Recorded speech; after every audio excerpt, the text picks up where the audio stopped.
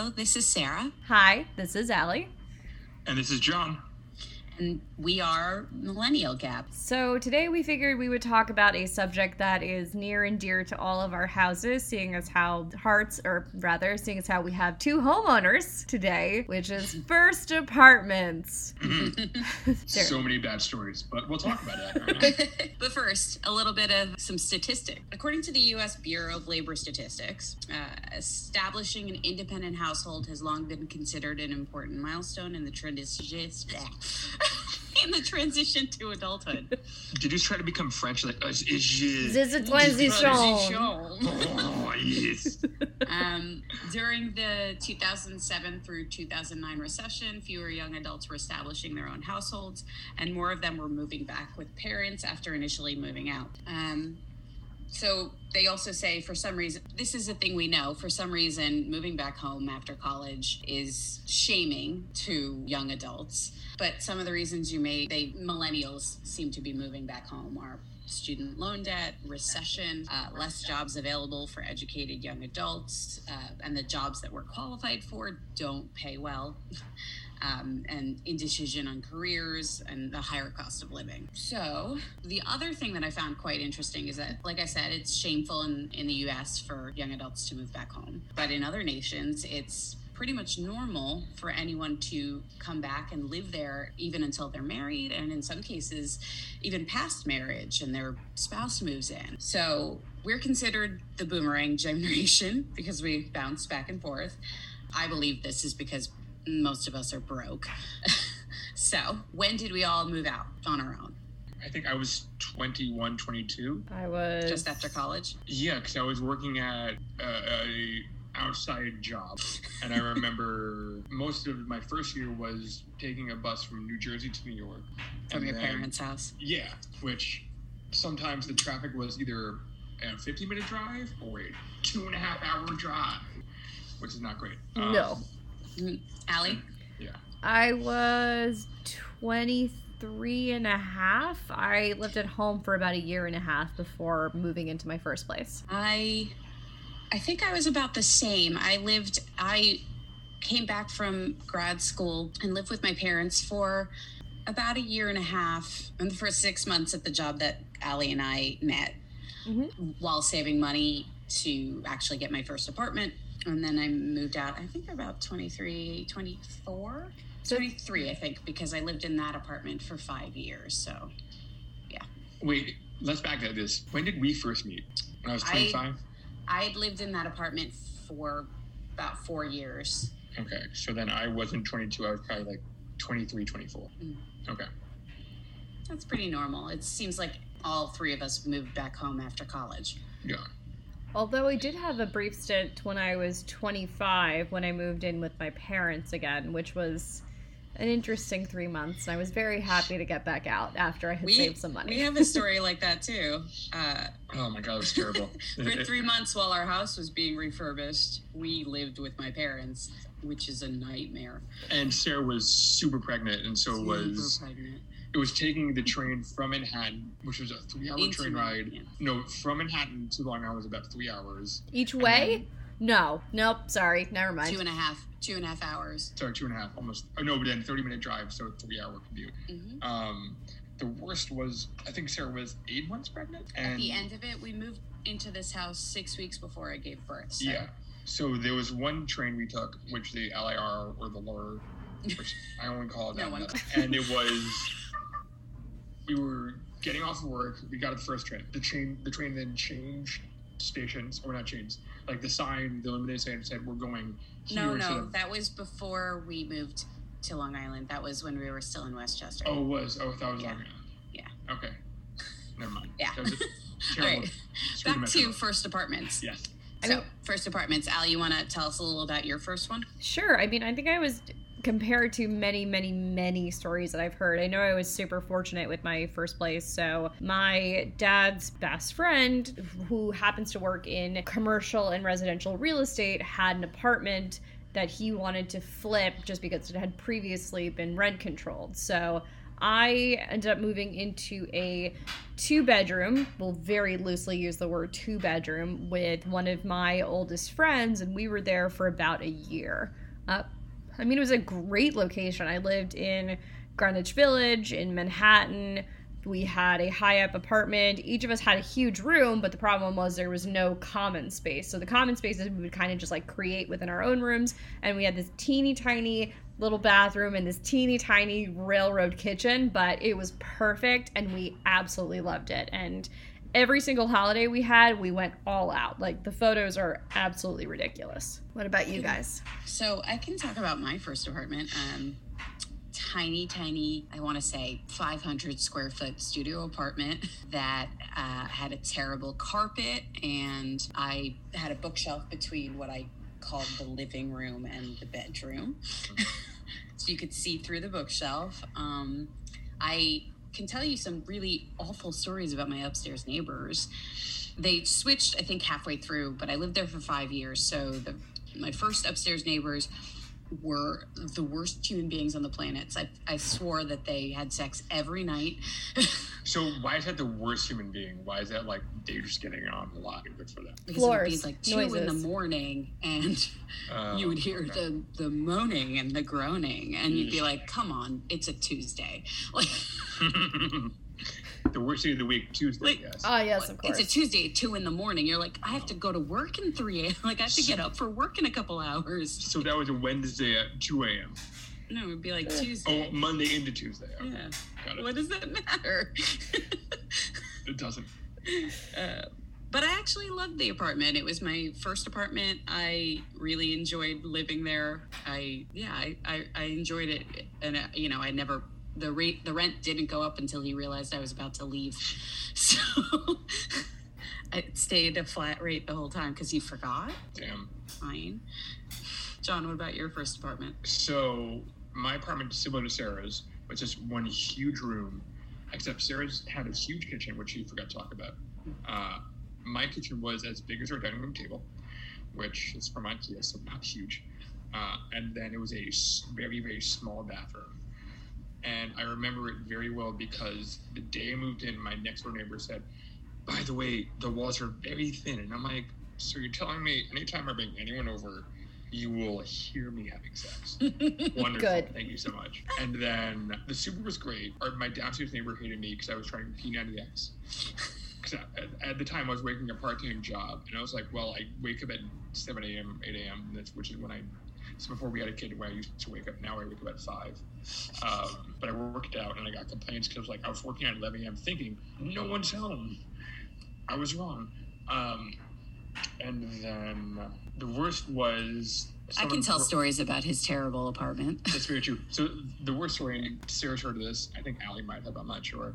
Someone broke into my neighbor's apartment and then exited my apartment, so I guess I forgot to lock the window, but took nothing. And so... Oh, that's so sad. I know, which is weird and mean, because I had a MacBook, I had a nice TV, I had a $500 2 terabyte external Well, what did they hard drive. steal from the neighbor? Money and jewels. Well, that's easy to carry. Yeah, I mean, like, a laptop maybe, PS4. but a TV, it's not exactly conspicuous walking down the Especially street. when going down a fire escape. Oof, yeah. I think what actually happened, he went in through my apartment, opened the door, and just went downstairs. I think that's what he did. Oh, well. Because, and literally the next day, a cop came to my door. I was literally taking a shower. I came out. I was just shaving my face. And I came out, literally in a towel and nothing else. I'm like, how's it going? He's like, oh, I heard, like, no, I can come back later. I'm like, no, I heard there was a robbery. What can I do to help? Jeez. Yeah, that was interesting. Oh, and then the best story was I got locked out right before a Halloween party. My super's brother, who lived in the apartment, went to my... So not, that was really weird. My building, not my apartment. I didn't have roommates.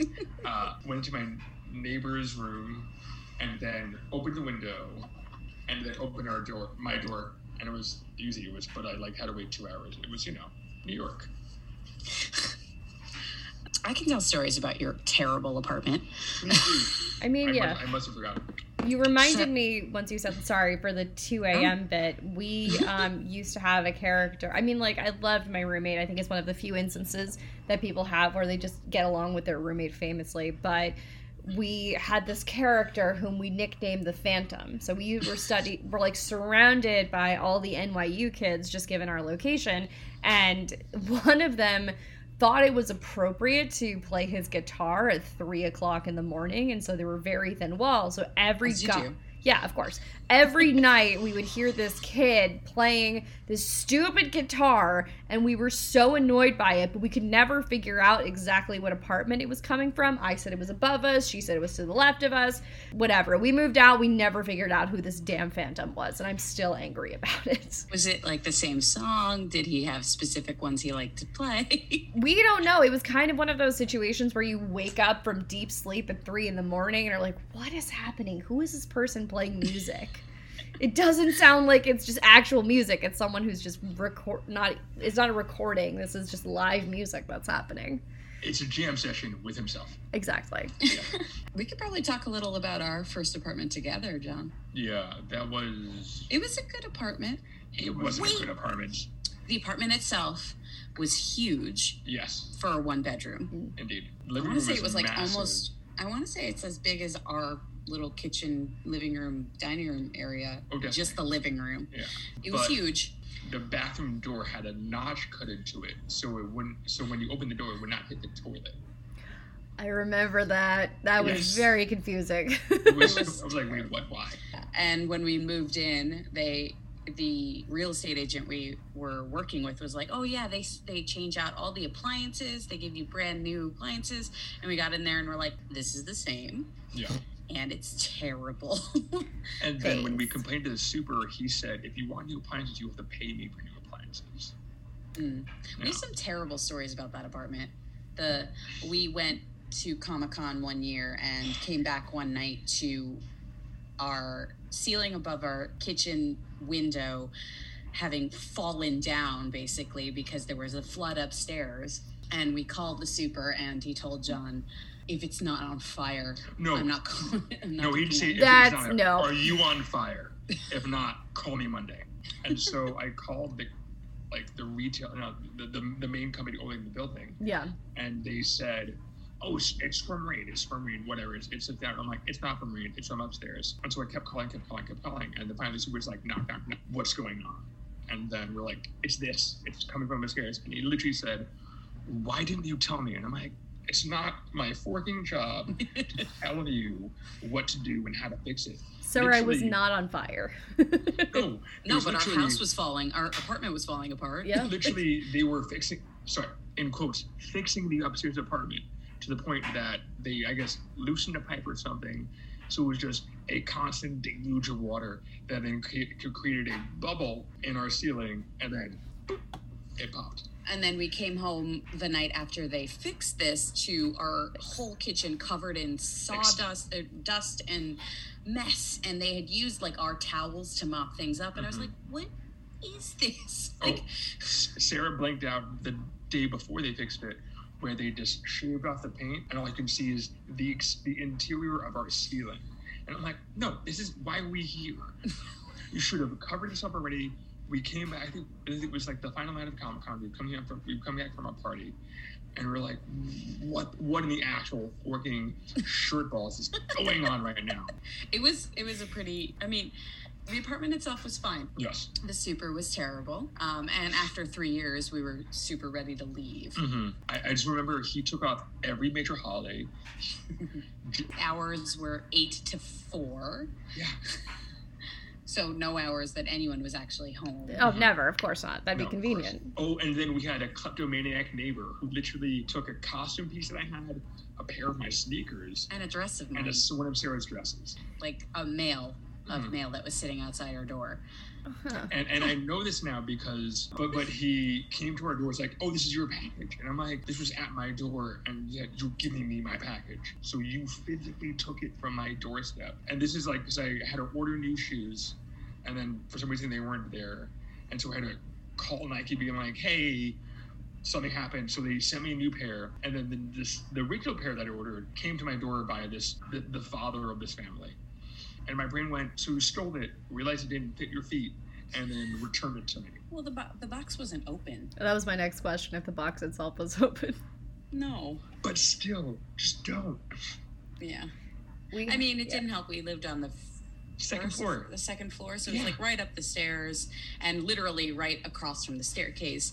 So anyone saw anything that was sitting outside our door, it was gone. Yeah. So my first apartment I lived in by myself when I moved to Boston, and for years I blame my parents for this. They have gaslighted me into thinking that me being cold is just because I'm being lazy with the heating.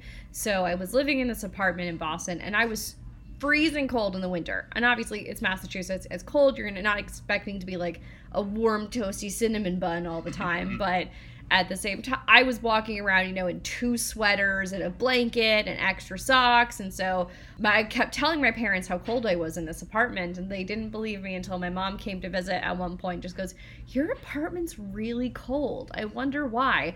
And somehow we got a hold of a thermometer. It was 50 degrees in my apartment constantly. Did you tell your mom it was her imagination? It was just her being lazy? I should have at that point. So we got a hold of my super, who was also just kind of a nightmare to deal with. He sent someone over 3 days later, and the guy came over and said, "Oh, your heating valve or what have you isn't connected." So he just pushed that together. I had heat again. Thank goodness. But there was also a really bad mouse problem because it was a building from the 18th century, we believe. So I thankfully only saw one mouse one time, but I became friends with the people who lived in the basement with me, and they were saying it was just constant. Like, they heard them at all hours. And the super's response after he put up all that, wire mesh or what have you, and the stuff that I can't even explain it, but it kind of looks like whipped cream and then it expands out. They would put that everywhere. It still wasn't working. They had traps. It wasn't working. So the most logical response the super had was he found a hole at the top of kind of where their apartment was, and he put a rock on top of it. And that was it. In terms of rodent removal. I would have gone to the super. What about the buff mice? The one that could push the rocks, Yeah. Well, that's the thing. Also living in a place that had another mouse problem.